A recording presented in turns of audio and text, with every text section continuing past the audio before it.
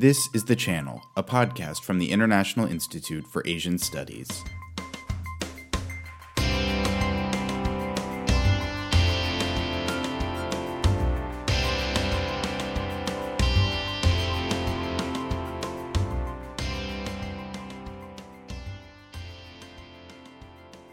Welcome to The Channel. I'm Benjamin Linder. Today on the podcast, we're joined by two colleagues for a discussion of gender in East Asian religions. Our first guest, Jingjing Li, is a university lecturer in Chinese and comparative philosophy at Leiden University. Her primary work examines theories of mind and consciousness across East Asian and continental traditions, particularly Chinese Wei-Shi philosophy and Edmund Husserl's phenomenology, respectively. Our second guest, Yingruo, was a postdoctoral fellow at the Asia Research Institute at the National University of Singapore, and now serves as research coordinator with the Singapore Chinese Cultural Center. She specializes in the intersection of gender and Chinese Buddhist practice. Earlier this summer, Jingjing and Yingruo led an international workshop here in Leiden entitled Restaging the Periphery as the Center: Women Communities in East Asian Religions. The interdisciplinary event was organized by the Leiden University Center for Intercultural Philosophy with the support of the International Institute for Asian Studies. In the following conversation, Jingjing and Yingruo discuss this event, as well as the special issue of the journal Religions that they co-edited earlier this year.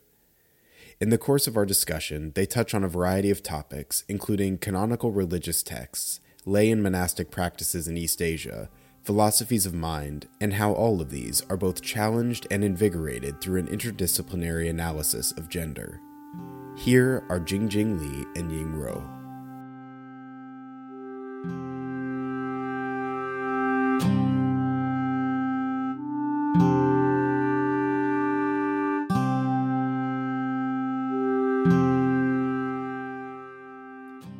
Thank you both for joining me on the podcast today. I'm really excited to talk to you about your ongoing work and also about the workshop that you recently held here in Leiden. Thanks for coming on. In late June, you hosted a workshop entitled Restaging the Periphery as the Center: Women Communities in East Asian Religions. Can you tell us about the aims of this event and how it came to be? This workshop first came about when I had a discussion with Jingjing on whether there's always a standard narrative that secludes women in their inner quarters and positions women on the margin of their communities. It further prompts us to rediscover previously marginalized voices, to explore how women have creatively mobilized resources to map up a communal space, whether real or imagined, as a lived reality for their religious practices. By bringing together scholars from different disciplinary backgrounds into a conversation, this workshop aims to explore and rethink women's power on the margin and intends to recuperate untold stories of women's lived experiences while reimagine feminist theories in East Asian cultural sphere. Yeah. I think, as we mentioned earlier, Yingruo and we actually work on very different disciplines. We first met, very interestingly, back in 2018 during a summer program at Dunhuang, where the Mogao grottos are. That was when both of us became very interested in interdisciplinary collaboration, because prior to that, we never thought it could be possible. But then after the summer program, we were very happy to realize that there are actually a lot of things we can talk about. So 2 years later, we start to actually bring those ideas to the ground. That's when we organized a panel on Apocrypha texts. So these are texts with very dubious origins at the annual conference of the Association of Asian Studies. So through working on the panel, we started to really think about several themes, right? Like agency and lived realities for religious practitioners. I have to say that I have learned a lot from Yingruo about how women exercise their agency to carve out a religious space as their way of building and maintaining, right, their community. It became actually an incentive for me to rethink my own research on Buddhist thought, especially how philosophical theories always fall short in accounting for gendered practices which was actually part of the reason why earlier I proposed the project to unveil on feminist thought in Buddhist philosophy of consciousness only. So last year, when Yingruo reached out to me about possible collaborations on women communities in East Asian religions, I said yes right away, because I was also curious about different kind of resources, especially resources outside the field of philosophy about women. We are, of course, very lucky to receive the support, especially financial support of colleagues at Leiden's Institute for Philosophy and the International Institute of Asian Studies, IIAS, to make this workshop happen. Yeah, that actually feeds really well into my next question, which you actually partially answered already. How does this theme of the workshop fit within both of your broader research agendas? So in terms of your professional and academic backgrounds, how are you both kind of coming at this topic of East Asian religious traditions and particularly gender within those traditions? I'm from a Chinese history background and based in Southeast Asia. Traditionally, of course, it suffices to read from the text and historical documents, but I always find it quite perplexing for the absence of women in historiography. Entering the field of Chinese diasporic studies, written sources are limited and sometimes biased. Field work is almost essential. So instead of relying on traditional documents, more and more scholars are rethinking the history from the ground and from unconventional historical sources such as epigraphy, privately circulated documents, temple or clan association reports, and so on. So through these new materials, we often find that women's participation in religious communities is strong and visible, important, and could generate social change. We find that the unsettling silence surrounding Chinese women in scholarly works can very much be remedied through up-to-date fieldwork observation of women's agency, subjectivities, and religious leadership. There, I enter the field by exploring the communities of a group of marginalized Chinese religious women known as the vegetarian nuns. One of my upcoming papers is on how these women, often unmarried or widowed, reconfigured, rebuilt, and reorganized their kinship based on religious lineages, dialect groups, and mutual interest rather than by blood. At the same time, I'm also greatly inspired by philosophers like Jingjing on how they perceive Buddhist philosophy in a gender lens. The workshop, hence, is a culmination of various research questions crossing disciplines of Buddhist studies, anthropology, philosophy, intellectual art, and social history. Yes, indeed. As Yingruo mentioned earlier, I think in anthropology and social history, colleagues are actually very mindful of gendered subjectivities and also gendered intersubjectivities, right? Working with Yingruo, I started to perceive my work from a new angle. My research used to be what we call hardcore text-based philosophical study. In my field, because it's a philosophy, right? So for sure, the mind is presumed to be gender neutral, cultural neutral, so everything neutral. But this very presumption, right, which masquerades itself as everything neutral, is far from being a standpoint from nowhere. Every standpoint is a standpoint from somewhere, right? But what is that standpoint? Hence, I don't think feminist theory is a theory for and only for, like we say in French, les femmes, right? Feminism, les femmes, or in English, the woman. Rather, it pushes philosophers to reflect upon the values embedded in these unquestioned presumptions in our methodologies and approaches, which I hope will constitute a starting point of paradigm shift in our in our field. And that's also part of the reason we want to have this interdisciplinary discussion. Through this workshop, we start to think about those methodological questions. And those reflections, right, as I mentioned earlier, they are essential to paradigm shift.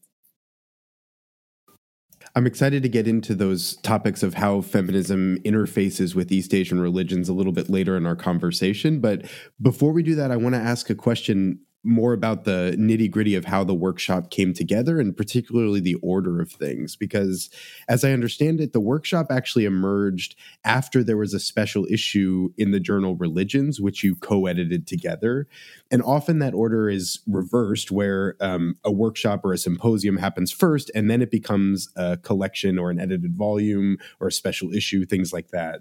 I don't know whether this was deliberate or not that you did it in that order, but can you just reflect on the dynamic of hosting the workshop after the special issue came out? Did it create any kind of different experiences or a different kind of event here in Leiden? Sure, I think I can answer that question because I did a lot of things on the ground.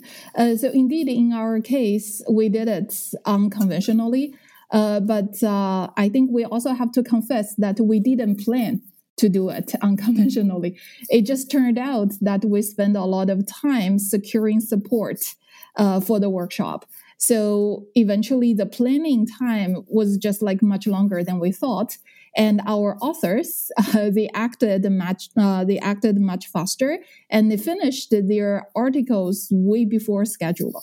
Nonetheless, right, now we have already had the workshop. So when we look back, this reversed order actually has its own advantages as well. For instance, first and foremost, each presentation maintains a high quality, right? Because the paper is there, the presentation is very clear. Besides, if attendees of the workshop are interested in, let's say, a particular topic, they can actually go ahead and read the article prior. That's why we think we had so many thought-provoking, excellent questions from the audience during the Q&A period. More importantly, right, in this manner, the presenters were not just sharing their current work, right? They also received the questions to deliberate upon for their future research. So we kind of considered our workshop as the one that helps to bridge the gap between our participants' current project and their future ones. So in this way, it's actually a happy accident. Yeah, I was happy to be able to go to, if not the whole workshop, I was able to attend the last panel session and the closing remarks, and I could tell that all the stuff I had missed before was really fruitful, and that the questions were really in depth, and the conversation that all the papers generated were really engaged and thoughtful. So I wonder, both in terms of the special issue and the workshop, can you describe the process of curating the contributions and the various contributors? Given that East Asia is home to many religious and spiritual practices, were there any particular traditions that the event was focused on?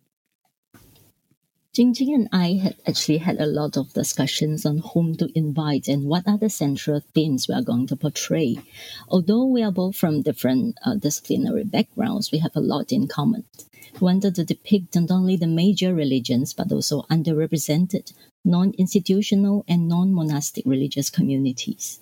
We also wanted to go beyond traditionally perceived East Asian areas and include also East Asian cultural spheres, such as countries of Southeast Asia that receive significant influence from East Asia. We think that a comparative approach will be very valuable and would highlight the interconnectivity of the region and reveal patterns of how gender history and religious history intersect and collide. As a result, in the workshop and in the special issue, we put together scholars from different backgrounds, disciplines, religious communities to experiment a framework that doesn't essentially focus on a particular tradition per se, but on the diversity of the subject matter across East Asia. It would be great to give listeners a sense of the papers themselves and what content was presented at the workshop and in the issue. What were some of the topics that were covered? Sure. Indeed, as Yingruo just mentioned, in our special issue, right, the special issue at the Journal Religions, we have papers that actually cover a wide range of topics. We have textual studies that reread the canon from a feminist perspective.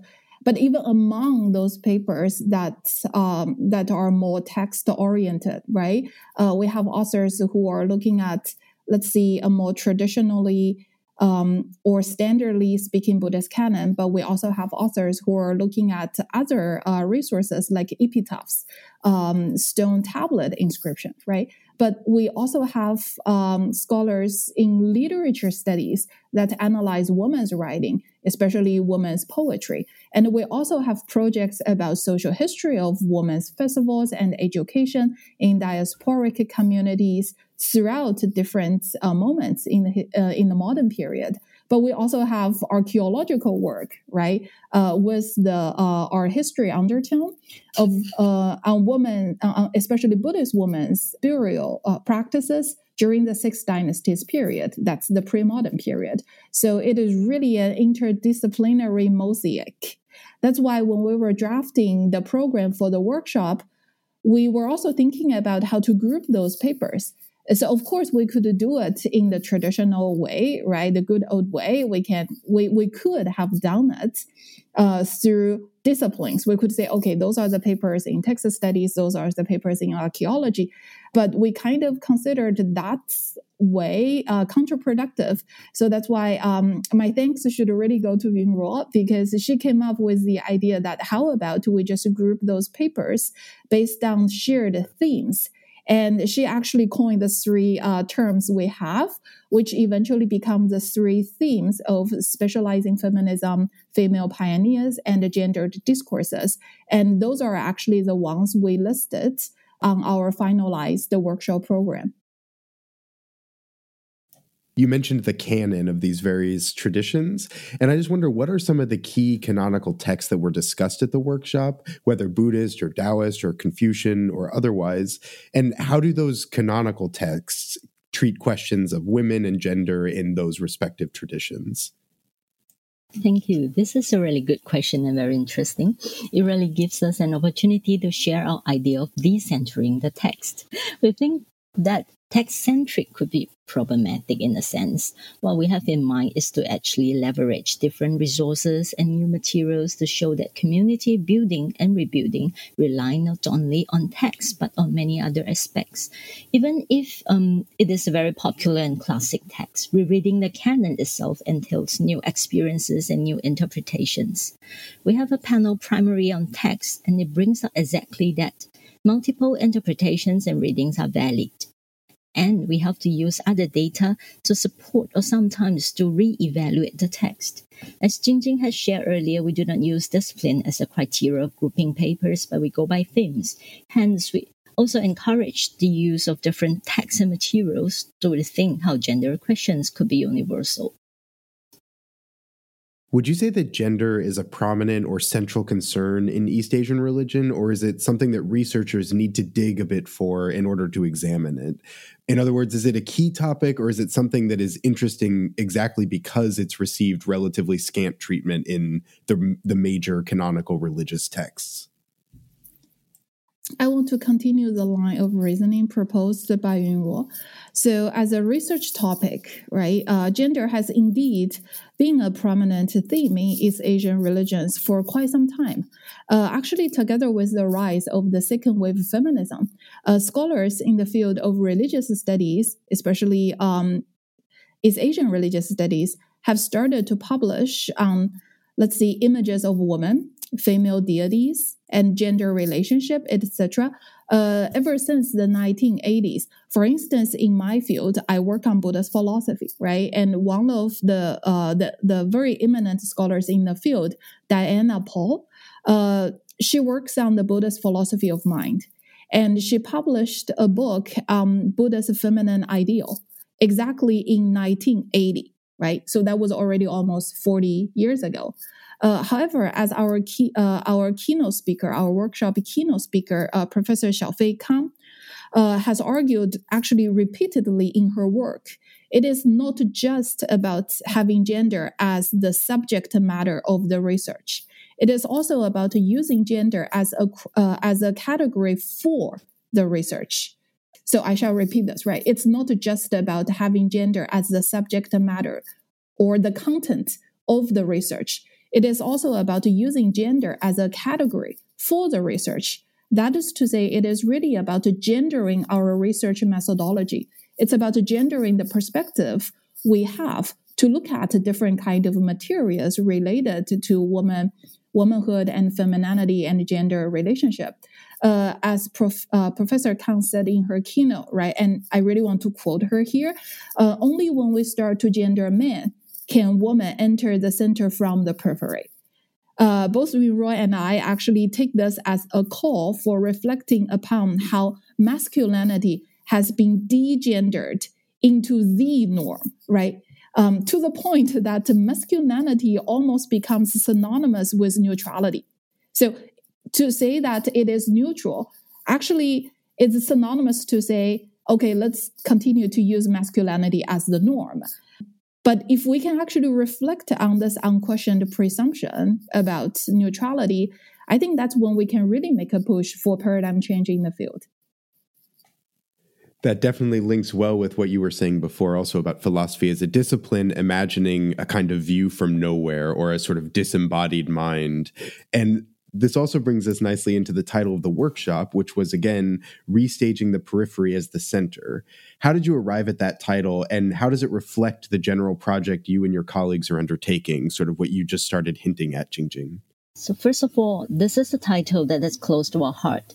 By restaging the periphery as a center, we do not actually mean to create another center to replace the previous one, because that would create more problems, of course.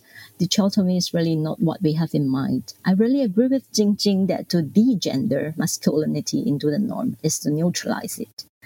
Our ultimate aim of restaging the periphery is exactly the same. We want to give liberty to the marginalized community and encourage more interdisciplinary, inter-area studies conversation. At the end of the first day of the workshop, there was a panel entitled Female Pioneers, Women Taking a Lead in East Asian Religions. What is the general status of women in both monastic and lay practices in these traditions? And what are some of the ways that women historically or contemporarily have challenged or transformed these roles? I want to follow up on Yingruo's point here, because there is we don't think the line between monasticism and the deity is that clear cut, because very interestingly, all the female pioneers in this specific panel, right, they are actually very far from what we would define as religious woman in a clear-cut sense. That is to say, right, the protagonists of this panel, they were not what we would consider like a traditionally ordained Buddhas or Taoist nuns. And they were for sure not the standard Confucian good wives and wise mothers, right? No, that's not the case.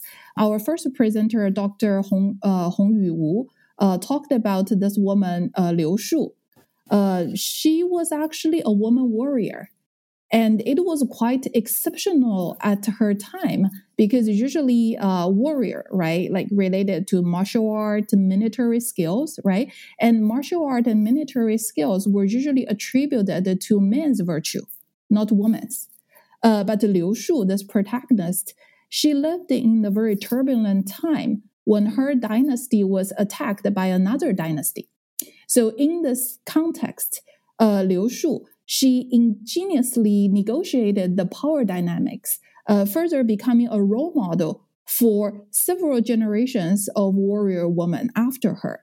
And such negotiations really nuance the standard image of pre-modern East Asian women, right, who were usually presumed to be in charge of the inner chambers. And this is even more interesting at the dawn of modernity in East Asia. So this is when we have the next two presentations. So we learned that since modernization, women have learned to mobilize more resources to carve out a space for their communities and assume the roles as religious leaders. We see it as a nice surprise that actually across the spatial temporal boundary, women in modern East Asia are exercising their agency. So it's also, for instance, we have female leaders in Yiguandao in Taiwan and also Wang Buddhism in Korea. And female leaders there took the lead to redefine womanhood, gender relationship, and more importantly, social roles. But still, right, even in modern times, women never made the same choice. As our presenters, Doctors Yingruo and Songhua Yun, have shared with us, When liberal feminism was introduced to East Asia, not all women choose to become the so-called new woman right away. Between the traditional and the modern, these women didn't see it as an either-or option. Rather, they mobilized the resources to forge their own paths. Some women choose to get married, while others committed to celibacy. What we find interesting is not only what kind of choices women made, right, but also why. What are the reasons that motivated those choices? So why they made those choices? For us, these materials are crucial for expanding the current scope of liberal feminism as well. Earlier in our conversation, we were talking a little bit about how feminism or gender is not only a topic of research or an object of research, it's also a sort of perspective. It's an academic frame through which to view all sorts of different data and to raise all sorts of new questions. And so I wonder if you could just reflect a little bit more about that. How does gender allow us to, say, read a canon differently, how to identify its gaps and omissions, how to uncover hidden stories and amplify alternative voices, how to, say, make the periphery the center? Can you just reflect a little bit more about how gender and thinking about women in these traditions enables new questions to take shape? I recall that one of the attendees of the workshop asked a question during the closing session. He asked, if I'm a person with limited knowledge and interest about gender, then why do I need to engage in a conversation about gender? Why do we need to focus on gender? I think this is exactly why the question of gender is important. As with other kinds of power, discussion of gender is also discussion of power and the power dynamics it brings about. It is definitely a perspective that brings us closer to the reality in history and a clue that informs us the arbitrariness of dominant culture and the suppression of unconventional communities. I think papers in our workshop are valuable because they illuminate different aspects of how gender complements our understanding of East Asian religions.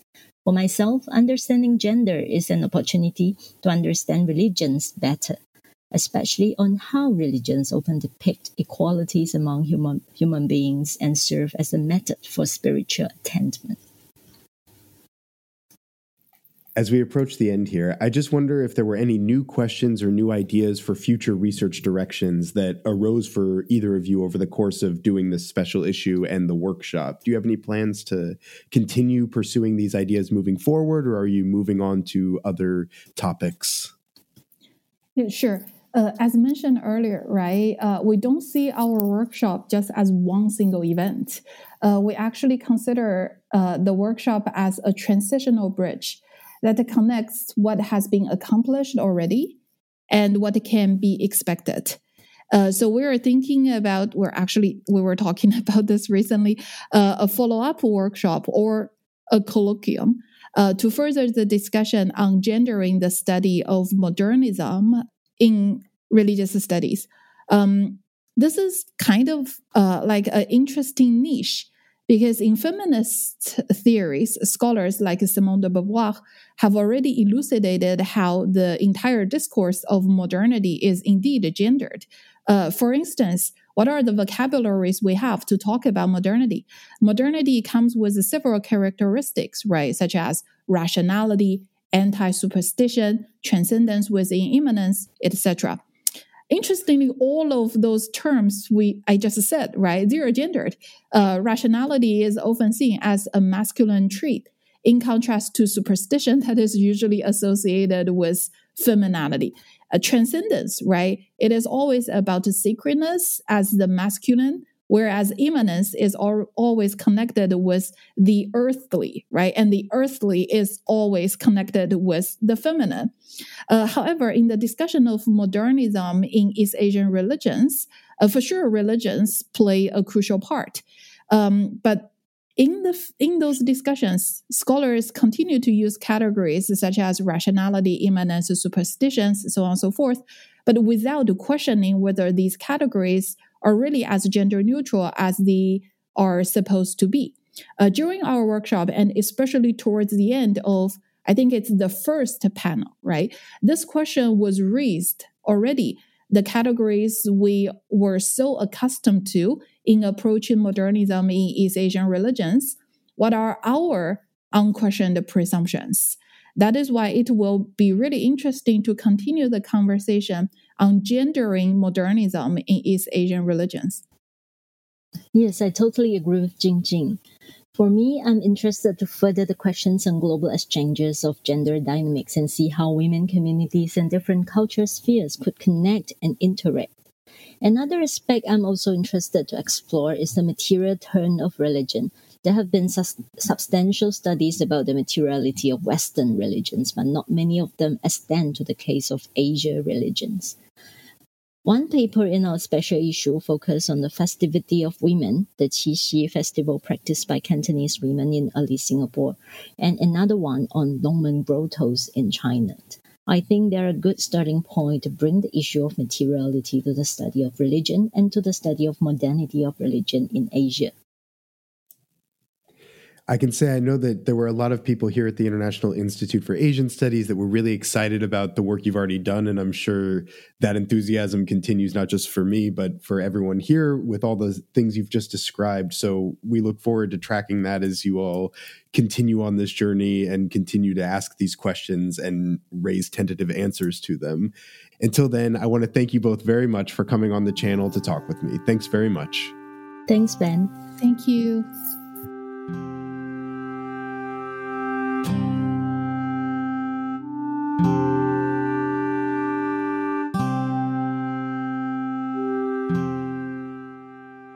That was Jingjing Li and Yingruo Shou. Thank you for listening to the channel. Please subscribe to receive all future episodes. This podcast is brought to you by the International Institute for Asian Studies, a globally oriented institution based at Leiden University in the Netherlands. We are dedicated to fostering an integrated, multidisciplinary understanding of Asia and beyond, and we would love for you to get involved. For more information on our conferences, webinars, publications, and fellowship program, please visit ias.asia. That's iias.asia. See you next time.